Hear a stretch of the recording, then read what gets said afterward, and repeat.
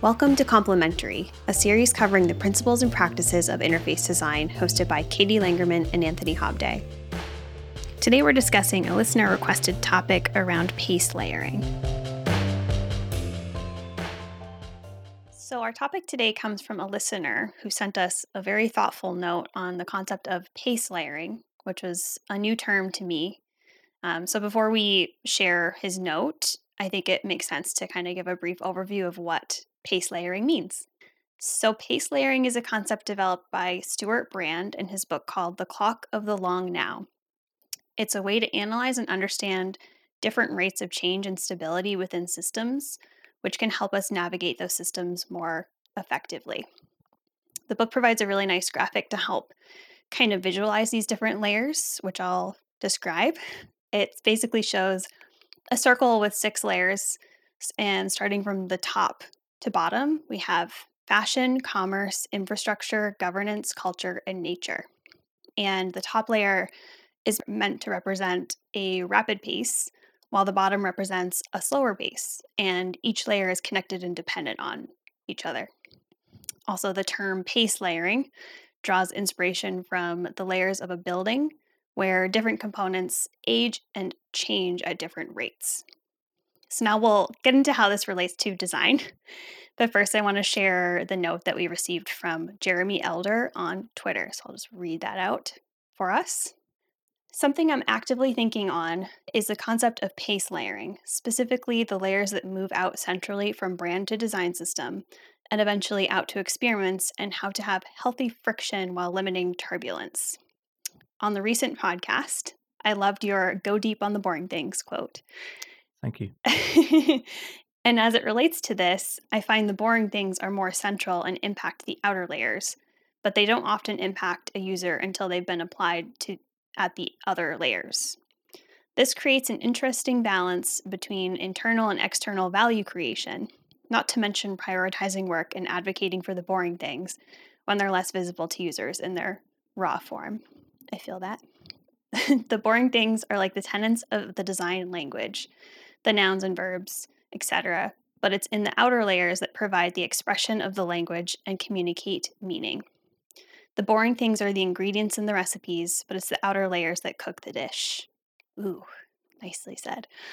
I've designed at multiple layers throughout my career, and I can say that design systems has been the most challenging. Yep. Anyhow, it's something I've been mulling over and currently experience. Thanks for your time.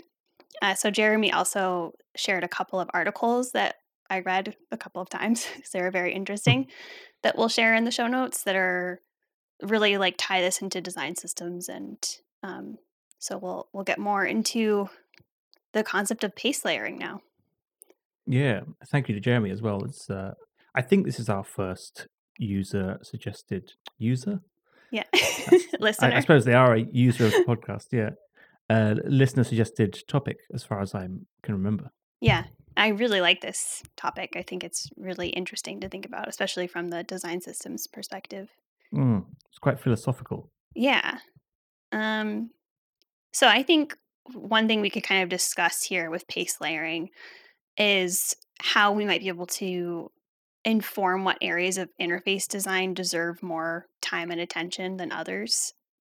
Can we quantify that somehow? So like one of the things that one of the articles went into detail about is using time as a way to quantify this, like things that take Mm. longer, things that don't need to change as often take longer.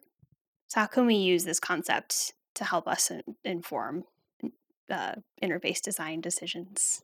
It's interesting. Do they mean that it does take longer just by its nature, or it should take longer? As in, well, I think the first thing to do for my benefit is that this pace layering diagram you've described, and that hopefully people who are listening to this will go and look up while we're talking about it. It feels like design fits into there relatively well as it is, and design of software interfaces could be a replacement for the fashion pace layer, for Hmm. example. And then it feels sort of fractal in the sense that you could zoom in and say, okay, for this interface design layer, it's got its own sort of pace layers. Because we do as designers have to think about commerce and infrastructure and those sorts of things when we're designing software. And so most of the diagram, as it was in the original book, um, sort of works quite well as the sort of real world pace layers that we have to be aware of. But then if you zoom in just to interface design, you get its own pace layers. And so the lowest layer might be how the might be something at the company, or it might be the design system, for example. And so I'm wondering at what level we're zooming in and talking about which pace layers are we looking at exactly? I think we should zoom into interface design Hmm.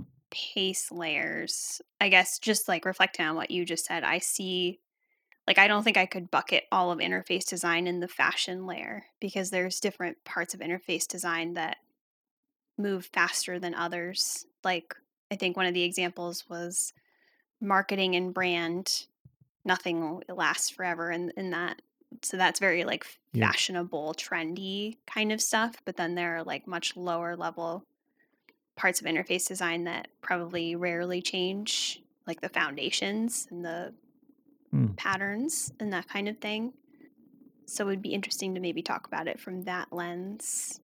Yeah. So back to your original question, you said which things deserve more time and attention, and it makes me wonder because you could spend very little time on a design system, for example, as sort of a foundational layer, and design system people would say, "Oh, that's bad," but you don't necessarily need to. You could then design a successful interface without thinking much about that, especially if your interface is sort of less complicated. Um, and so, is it about it must take longer, or is it about it should take longer? Like, here are the things that we should slot into these slower moving layers, and we shouldn't try to handle them as faster moving things. Hmm. Like, so, for example, should the design system be a 6 month long project and we do it all up front and then it's finished and we try not to touch it if we can? Or should the design system be a thing where we're constantly going in and making changes and therefore it is constantly changing and maybe we update all of our, I don't know, let's say spacing values once every 2 months? I don't know if Oh that boy. creates immediately nightmares for you.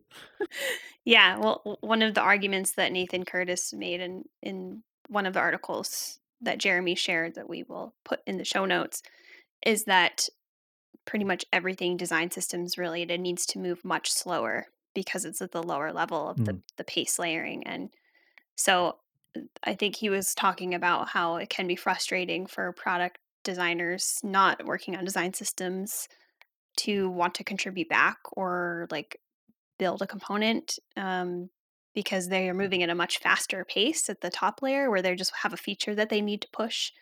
And so they have less to think about in terms of design system stuff. Like they're thinking about other things like data and usability and the actual like other aspects of the feature that they're trying to ship. Whereas design systems people are don't care about that at all, and they care more about the lower level things that will last. Like this has to be usable for other features and other teams, not dependent on data. It has to be robust. So there's like different ways to look at it from that perspective. And he's basically arguing mm, that it might seem more expensive to take that time and move at a slower pace, but it's necessary for a design system. Whereas the fashion layer is kind of funny calling it that is like doesn't necessarily need that kind of attention and could move a little bit faster. But you're kind of making me think yeah. about like for a marketing site, you could technically just build a really kind of low level design system. But it wouldn't really be a design system, more like a pattern library of things you can grab from to build your. I think that's probably very common for like a totally new Mm, landing page design. You build a bunch of patterns that you're going to reuse, and that's you're probably going to throw it away. So it's not doesn't need to be like a long term commitment. It's more of like a transient little design system for your one feature. So I think there's like mm. different flavors of it. And it feels partly like, especially when we have apparently full control over our interfaces, unlike things like nature and culture. We don't have, we're not the masters of those domains. Um, it feels like with an interface, when you do have full control over things like the design system, technically, it becomes more about what's more painful to change. If we wanted to change all of the design system stuff, for example, that would ripple through and affect loads of stuff above it that's been built on it, and therefore it's a very painful change to make. And so it feels like that. Yeah, if something would be more painful to change, then we should spend more time on it up front. We should make sure we get it right because it will be harder to change later, and that's why those things move more slowly. We've got to be more careful. Hmm. And so it's interesting for me to think about it in terms of not time but pain. So pain layering, maybe, where you're saying like the things at the lower levels are the most painful to change, and so you should make sure to get them right first because if you want to change them later, and that ties into the whole concept of technical debt and design debt, where those things build up, perhaps because they are annoying to change in the moment, and that's because we didn't spend enough time on them up front to get them right. Hmm. And it all kind of cascades throughout each layer. So they're like moving at different Mm. paces, but everything in the foundational layer that's meant to not change still has an impact on the top layer that's like really fast moving. So it's kind of Yeah. interesting to think about it in that way. It does kind of increase the risk of changing those lower levels because it will really There's impact everything. more relying on them. Yeah. But at the same time, it's very cool because then everything is connected and you can make these really big sweeping changes. It's just difficult to do that. And so maybe there's something in like thinking about how the different layers are relying on each other. There was one note in one of the articles I read talking about tooling as like a trend. I think he put it in the fashion layer. Um, or maybe this is in Nathan Curtis's article, but talking about tying your tooling to um, like a more foundational layer of your pace layering model Mm. uh, could be problematic because you've then directly tied something very fast moving and like changing very frequently to something that's meant to be stable and not ever change. And that felt really relevant to me in more like an engineering sense, or I guess it could be a design sense too, but with frameworks and like Yeah. everybody's really interested in kind of locking in with like something like React or whatever. Um, and then you're tying it to like your lowest level stuff that's never meant to change. But then in a couple of years, you're going to have to rewrite everything in the next big trending tool. And I think the same is probably true for Figma and the next design tool that comes around. Like we're going to have to uproot all of these foundational things that we've built in the tool just to change something in the fashion layer. So, Mm. There's a weird example in my head of if you take an illustration, let's say, in your interface or your website, the illustration on the face of it looks more complicated or is more complicated than the size of your body text, for example. But generally, design systems take the size of the body text and have all sorts of wide ranging, far reaching implications based on them. And so they'll use the body text size as like the base size for everything. Everything's mathematically based on that one number. And so even though body text size feels much simpler technically than the effort that went into producing an illustration, maybe of a person using a laptop or something, if you wanted to change the illustration, it would be probably a 5 minute job to swap it out, minus the time it takes to actually draw the new illustration. But if you wanted to change the body text size, I think someone would come running and they'd basically throw you out because it's probably going to affect almost everything in the app. It'll make it all feel completely different, different densities and everything. And maybe some stuff would break. And so I find it interesting that there are some apparently simple things that sit at a much lower pace layer or a much higher pain layer, let's say, where if you wanted to change it, even though it seems simple to do that, it would be awful. mhm. But then again, I think sort of a dream state of a design system is that you could go in and change that one number and hopefully everything would automatically update and still work. Yeah. So it's interesting to think about how some of the purposes of design systems is to avoid some of this pain of changing fundamental things. Yeah, that's really interesting to think about. I do think that is the dream scenario, and it's hard to get there because Yeah. like with everything, your design system didn't start like in a perfect state. So you're responding to something that needed a design system that's might be a kind of legacy at this point, and you're like a couple of years in. and you're having to go back and relay the foundations of your slowest moving pace layer that should never Mm, change. Um, so I think something that's happening probably now is that a lot of design systems teams are going back to the foundation layer and trying to relay the bricks. Like how far can I take this analogy? Um, yeah. we're all trying to create new foundations to be able to support more creativity and the to be able to better support the top layer, the fashion layer and the trends and not Mm. be so vendor locked in, but it's so hard to get there. Yeah, it feels like this is sort of a meta pace layering in the sense that you can have opinions about how much, say, a design system should change, but then the opinions about that are changing as well in the market. You know, the role that design systems have is going to shift as because it's a Mhm. relatively new approach to work. You know, design systems weren't a thing before Yeah. uh, X number of decades ago. I don't want to make a guess because someone will come along and be like, actually, this design system came out before then. But Yeah. I also think about how this is related to. There's that saying about it's easier to change a building on the drafting table than it is on the building site or something. Hmm. It's like an architectural saying, but it's basically, you know, if you want to change it in the blueprint, that's much easier than changing it once you've built the thing. I'm wondering how it connects there because it sort of feels like the blueprint is at a lower level in that sense. Yep. In the pace layering, like you have to get this thing right before you can. But then the building is the thing that lasts forever. So I don't know if those are sort of concepts that don't work together. That concept and pace layers, but yeah, there's definitely a sense of where is it more painful to change things. Yeah.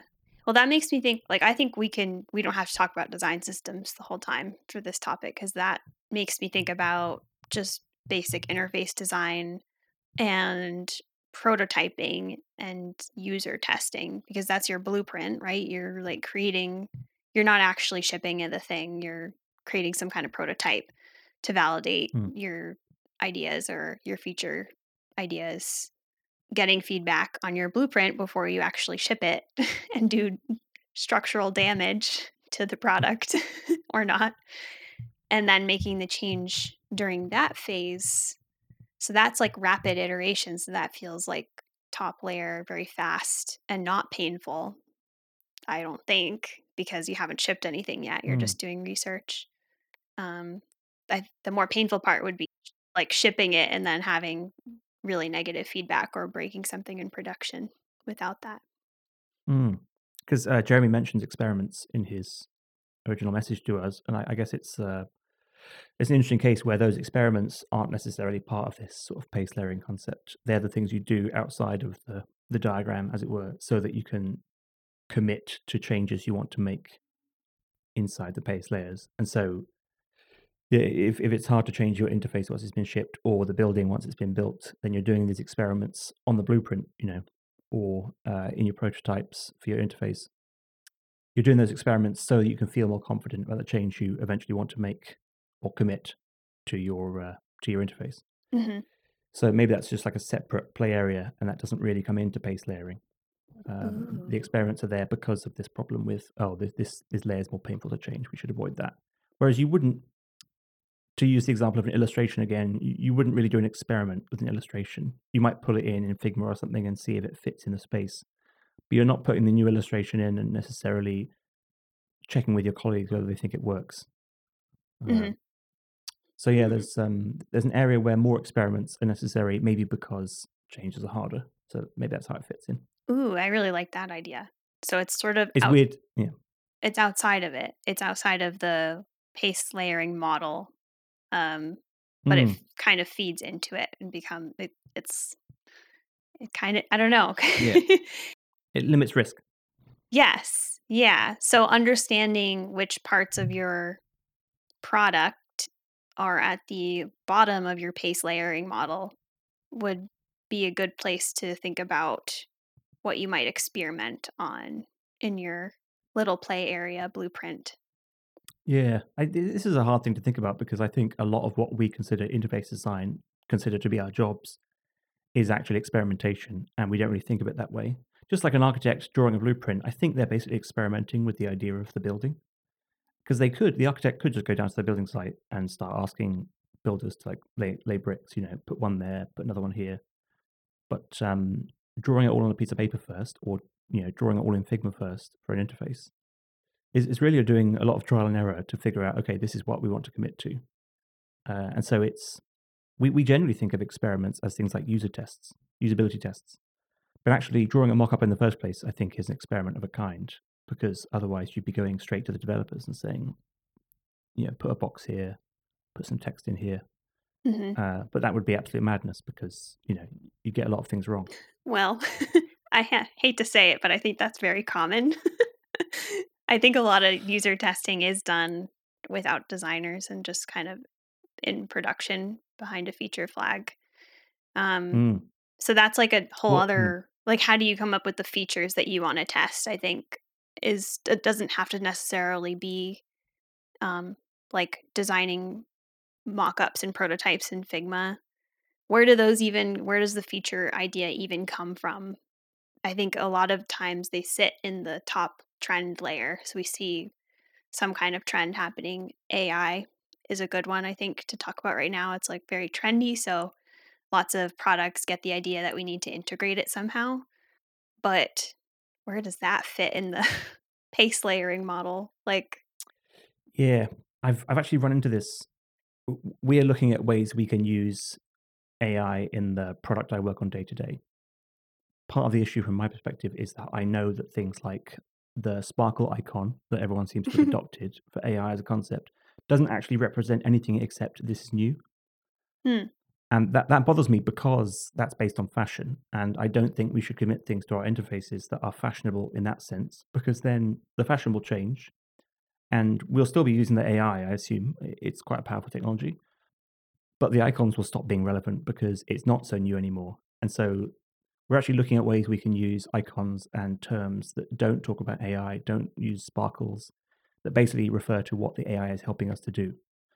And and so in that sense, we're sort of avoiding the fashion layer and trying to commit to it, the fashionable technology at a sort of deeper layer and say, how do we actually want to sort of display this going forward in 5 or 10 years' time? Because I suspect a lot of these products that are putting AI driven features in now will have to relabel them, rebrand them later on when AI stops being a buzzword and is underpinning a lot of features. Because you can't just add 10 features and call them all AI. That doesn't make any sense. that's really interesting. I think we should have a conversation about that in the future once you've sort of realized those changes in the product that you're working on, because that's a perspective I hadn't really thought about or heard yet. Kind of like coming at it from not just like this is the fashion trend, like calling it what it is. This is the AI thing. Here's your new feature, but more talking about what it's actually doing and just presenting the benefits of how you would use it to the user. And it's like Mm. not disguising it or being sneaky about what it is, but just being more upfront, I guess, about why you would use it. So that's cool. Yeah, because I think I can't look at it. Well, I haven't looked at it recently, but I think some companies like Notion basically released a feature called Notion AI. And then I guess you have to just talk about what it does in the Yeah. product or give helper text or something.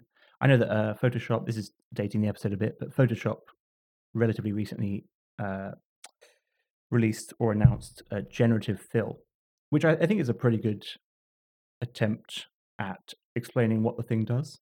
Yeah. But fill is such a sort of a vague concept, and generative, I think, is almost a technical term at this point because they talk about generative AI for text as well. Like it's basically generating text for you.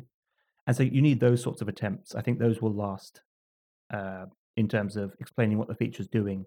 Whereas just saying Notion AI, for example, does not explain what they're using AI to do at all. Right. And it just happens to be that the only real valuable use case of AI at the moment is generating text for people, Hmm. or in Photoshop's case, generating imagery. Um, but as AI helps you to categorize, let's say, a load of issues in your issue tracker, it's not generative fill, it's not generative text, it's AI driven categorization. And so you need a different term for it if you want to keep up that sort of fashionable, "Oh, look, we're using AI, please invest in us," Right. approach to building features. And so I think it's dangerous for people, uh, sort of coming back to Jeremy's point, it's dangerous for people to sort of put something in the fashion layer when actually it should be at a lower layer for the long-term benefits. Ooh. Well, I was going to say maybe AI is an example of something that will move through the pace layer model. Like it starts in the fashion layer, and then as it matures, it Mm, becomes part of the foundational. But I think that was kind of one of the arguments is that the quote, move fast and break things, was brought up in one of the articles that Jeremy shared.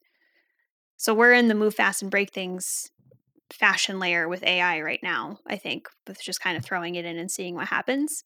But you're kind of mm. describing like, what if we actually start with it in the lower level long term bet? Because you think in 5 to 10 years, it's really still going to be here and be even more prominent. And so, what does that look like? Like, how is that going to set you up for success better than the fashion layer?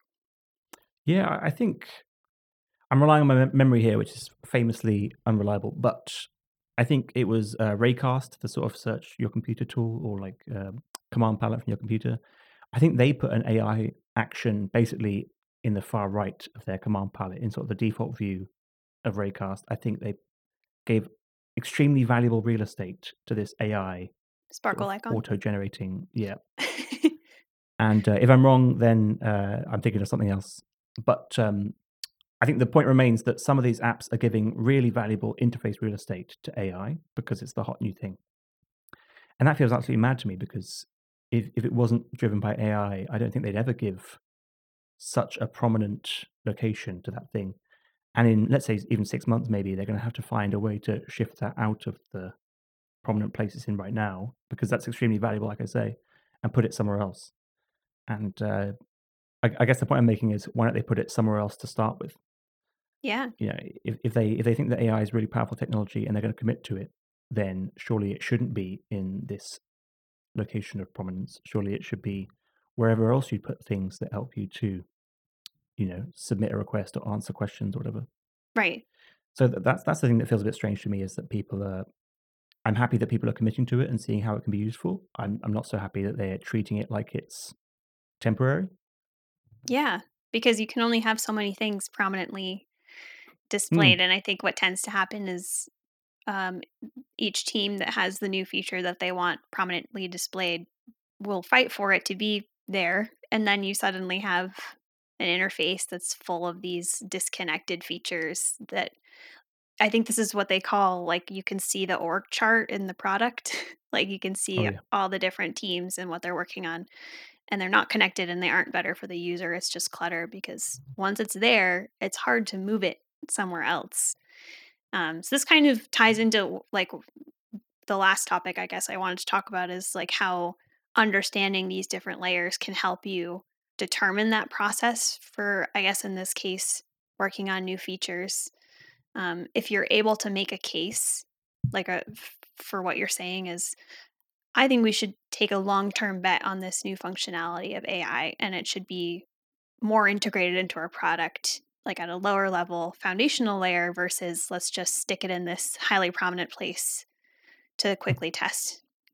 I think that's a hard sell depending on where you work and like the structure, but this goes back to move fast and break things because I think the Mm, typical process you would hear from a product owner is, well, we don't like we can't take a bet on this yet because we don't know how it's going to perform, so we need to put it somewhere really prominent and just get some quick results and then we'll and then later, we'll make it better, which is then becomes tech debt and it rarely ever does get better. So maybe understanding and yeah. being able to speak to this for your product would give you a deeper understanding of the product you're working on and also make you sound like you know what you're talking about when you're trying to make a case for like let's actually slow down and see how we can get this into a more foundational layer. I find it as a brief aside. I find it quite strange that if something is potentially less important, you make it more prominent in your interface. I think it's because interfaces are driven so much by attention, especially for new features. Uh, But yeah, if something's really important and foundational to your application, to your interface, you actually sort of hide it away somewhere and you maybe help people discover it other ways. But if something's potentially less important or you're not so sure about it, suddenly you put it in the most visible place you can. And that feels completely backwards. But I think it is driven by the fact that we need people to use things in our interfaces, often for commercial reasons, and we're worried that they won't go and find it on their own. And so we put things that we're less sure about in much more important places. Uh, that seems backwards to me. I understand exactly why it happens, but I think you're right. You can use this sort of concept when you're discussing things at work, and you could say, "Okay, I know AI is the hot thing right now, and we all want to put it on the homepage or the equivalent of. But yeah, maybe let's assume that it's going to do really well, and weave it throughout the application, and maybe not even mention AI, and we can talk about it in marketing materials, whatever. But how can we make it so that people benefit from it in the application without really changing much? Because it's the changing much that often bothers people. Hmm. You know, if suddenly everything's labeled with AI and there's eight new buttons that say, "Oh, you can generate this with AI, or you can generate this," that's a bit of a annoying change to some people. Yeah. So, like, I can see why your bosses might turn around and be like, "No, it's going to help us commercially. We should really push it in the most prominent place we can," which Yeah. is often not good for design. Right. Well, it's the job of the designer to advocate for those longer term bets, I think. And we talked about like the pain scale earlier. I don't Mm, necessarily think it's more painful to think about the long term foundational value of this new feature versus retrofitting it into the most prominent part of your product. I think they're equally painful in different ways. Like mm, the longer term one forces you to actually think deeply about how this new feature interacts with the rest of your product, which I think is the job of a designer. And that's what I'm seeing a lot at GitHub, which is really cool to see product designers thinking about AI throughout everything and how what it really means for the entire product. Um, Also, to your point about just like your aside, I think the most common thing that I see people do is throw things in a dialogue or like a modal overlay, mm. which doesn't have a URL. And so there is like no foundational way to get back to that new feature that you're trying so hard to get people to use. And so when you're forced to think about like maybe this should be in a settings page somewhere or like as part of has an actual URL to it somewhere else that people can go back to and discover. That again forces you to think about the entire architecture of your product and like where it sits and just even thinking about URL structure, like what part of the product does this new feature relate to and sit under and how does it impact everything else versus throwing it in a dialogue that is very transient and you can never get back to. Yeah, there's something weird happening in my head where I'm thinking about the equivalent of pace layers, but for sort of human behavior, and actually people's behavior with your interface change relatively slowly, and so you have to be sort of cautious around that. And so maybe you need to show them the really fashionable side of your interface, like the really bright and vibrant, and it changes often, and please notice me side to get them to try to change their behavior. Because actually, if you put it at those lower levels and say, okay, it'll be visible, but not really call attention to itself on every page where this feature is relevant. Everywhere they could generate text, we're going to put a little icon that means generate. We'll never find one that's suitable, but we'll put an icon that means generate every place where there's a text field, and then basically no one will notice it and no one will click it because they're used to just typing in that text field and hitting confirm or submit. And so what we're trying to change there is almost like a lower pace layer in the person themselves, where you're saying, we want you to change your behavior. And that changes slowly. It changes not often. Hmm.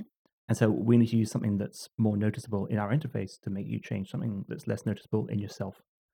And so I don't know how much I'm stretching the concept of pace layers there, but it definitely, like, I guess fashion relates to the highest pace layer, relates to people as well, right? The things they change about themselves often.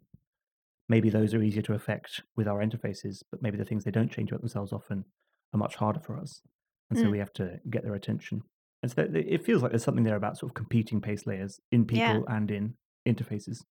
Yes, it definitely will depend on the kind of feature that you're talking about because if it's something that is I don't want to say disrupting. It's like changing something about a process that a person is so accustomed to doing a certain way. And I think that's what AI is Mm, trying to do. How do you get their attention in the middle of their process that they're very used to doing a certain way without ruining the experience? Maybe it's an yeah. opt-in type of feature. Maybe you don't need to um, force people to use it and just make it available for people who do want to change their process in some way. There was one thing that I was looking at with uh, an AI feature that I'm working on, which is that basically we're suggesting values to you for the thing you're working on. So we're saying we can help you categorize this or whatever it is, and here are some suggestions. And I was going back and forth between the idea of making it less noticeable so that our suggestions, because they're not called upon by the person, they're automatic. And so that's one way we're tackling it is basically we're saying we're making it automatic so that you don't have to necessarily engage with the feature. But then these automatic suggestions, do we make them less noticeable? Do we de-emphasize them because it's automatic and people haven't asked for them? We don't want to annoy them, get in their way, take up more space. Or do we make it more emphasized, more noticeable because we want people to see them and then hopefully saves themselves some time? In the end, we're doing it to help people save time so they don't have to do it manually.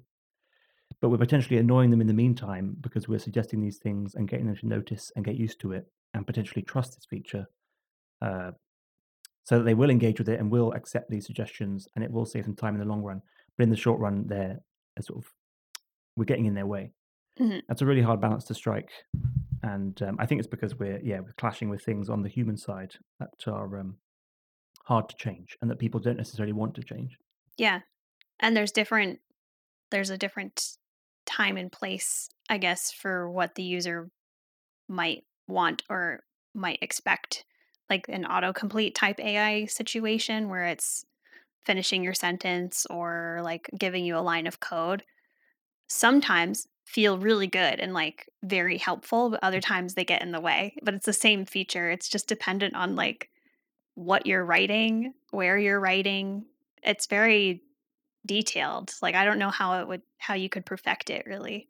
So I think all of these things are always Yeah. going to be annoying like at some point. So I guess the key is to just try to be as least disruptive as possible. Mm. But yeah, I mean, it makes you wonder what's better in the long run, right? Maybe more disruptive is better in the long run if you really believe in the feature and believe it will help. I'm Mm, imagining you're in a code editor and you type in the letter A and it gives you like 8 paragraphs of code because it's guessing what you want to write. If that is what you want to write, fantastic. If it's not what you want to write, that must be extremely distracting. And it's like that's stopping me from remembering what I wanted to write before because now I'm seeing all this and maybe it's like grayed out, it's de-emphasized text, but it still grabs your attention yeah. and probably in the worst possible moment because you need to be paying attention to what you're writing. And I wonder how much of this, like these models, I don't really know a whole lot about how this kind of stuff works, but something came up with Tesla recently that just made me think about this. But for Tesla, for like fully automated, automated, for fully automated driving, the car really wants you to let Tesla do it for you because they need the model to learn what they're doing right Mm, or wrong. And so there are like certain overrides that you can do. Like you can, there's a setting that will let you do autopilot, I think is what it's called. And then you can cancel it changing lanes. Like that was a feature built in. So it's basically saying, let us do most of the driving, but like if you want to override it at any time, you can by disabling the lane change feature. And they just got rid of that recently. So they didn't get rid of it, they hid it away. So you would have to like go through a lot of work to turn it on for your drive. And they do that because you're part of a beta and they need that data from you and they want the model to improve. I wonder if the same is with AI. Like it might actually get more annoying in the short term so that it can keep learning as much as possible. And then it will get to a point where it's so good that it's not annoying and it is very helpful. So you're never annoyed by the autocomplete. But I don't know. mm. Yeah, I guess it's a big risk if these things don't improve as much as we want them to. Mhm. We've included them all in all our interfaces, and we have to slowly take them out. Yeah. I guess it's like any feature you add to an interface. like Spaces on Twitter. No, not Spaces. There was a feature they added and then took out again um, The like because huddle type things with the calls. yeah, but they still have those, so it's something else, or maybe they brought them back.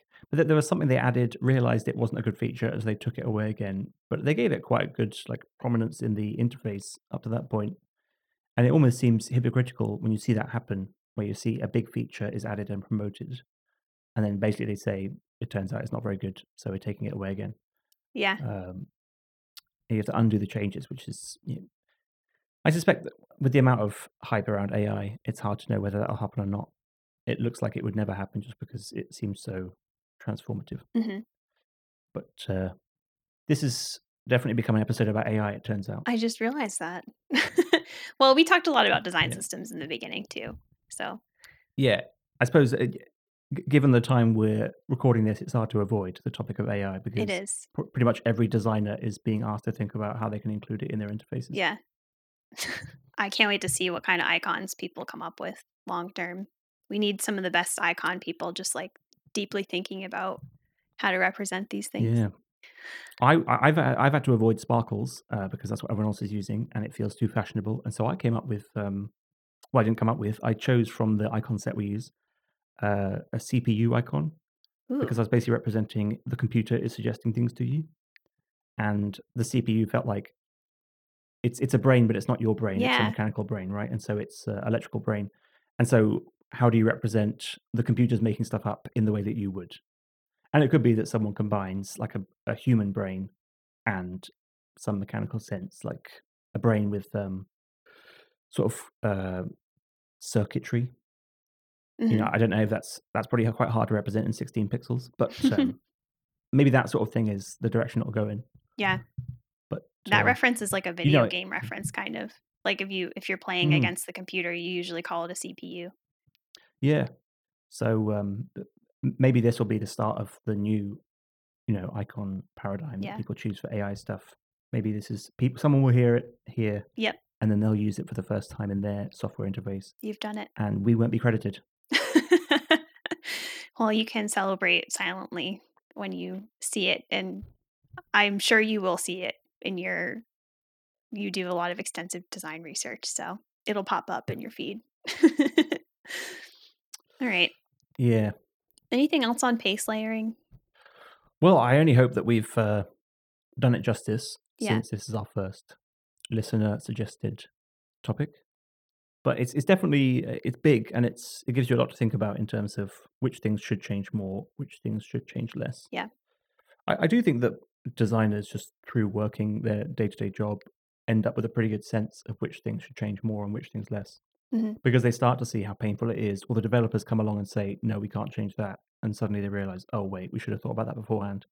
So I think you get a natural sense for it, and that's potentially why design systems has become as big as it is because people are realizing, oh, this thing is really hard to change later on. We need a good foundation. So Yeah. let's put a lot of time and money into it that we weren't putting in before. Yeah, I think you're right. I think with like anything design wise, it helps to try to quantify and understand these concepts just for your own sake, and it helps you better communicate in your role. So I highly recommend people check out the articles in the show notes because I thought they were really insightful and got me thinking a Mm. lot about this topic. It makes me wonder, actually, on that point, whether there's a correlation between the things that should change less or are more important and how much money is put into them in any given company. And so if Ooh, things like the illustrations you use in your application or on your website, uh, if they change quite often, maybe companies actually put less time into it. And you might have a design system team of 20, but an illustrator team of one. or you It's a outsource. very big company. Or you outsource, yeah. So maybe the things that are higher up that pace layer diagram actually get less investment because they're less foundational. Yeah, Uh, yeah, it makes me wonder if there's a correlation there. I assume there is. I think so. Such an interesting topic. Thanks, Jeremy, Hmm. for sharing this question Hmm. with us. We need to find a way to get more questions like that because I think it's really interesting. I suppose for now, feel free to send us DMs on Twitter with any topic you want us to Yeah, discuss. Maybe we'll find a more official way. please do. All right. Well, thanks everyone for listening to this week's episode, and we'll see you in the next one. Goodbye.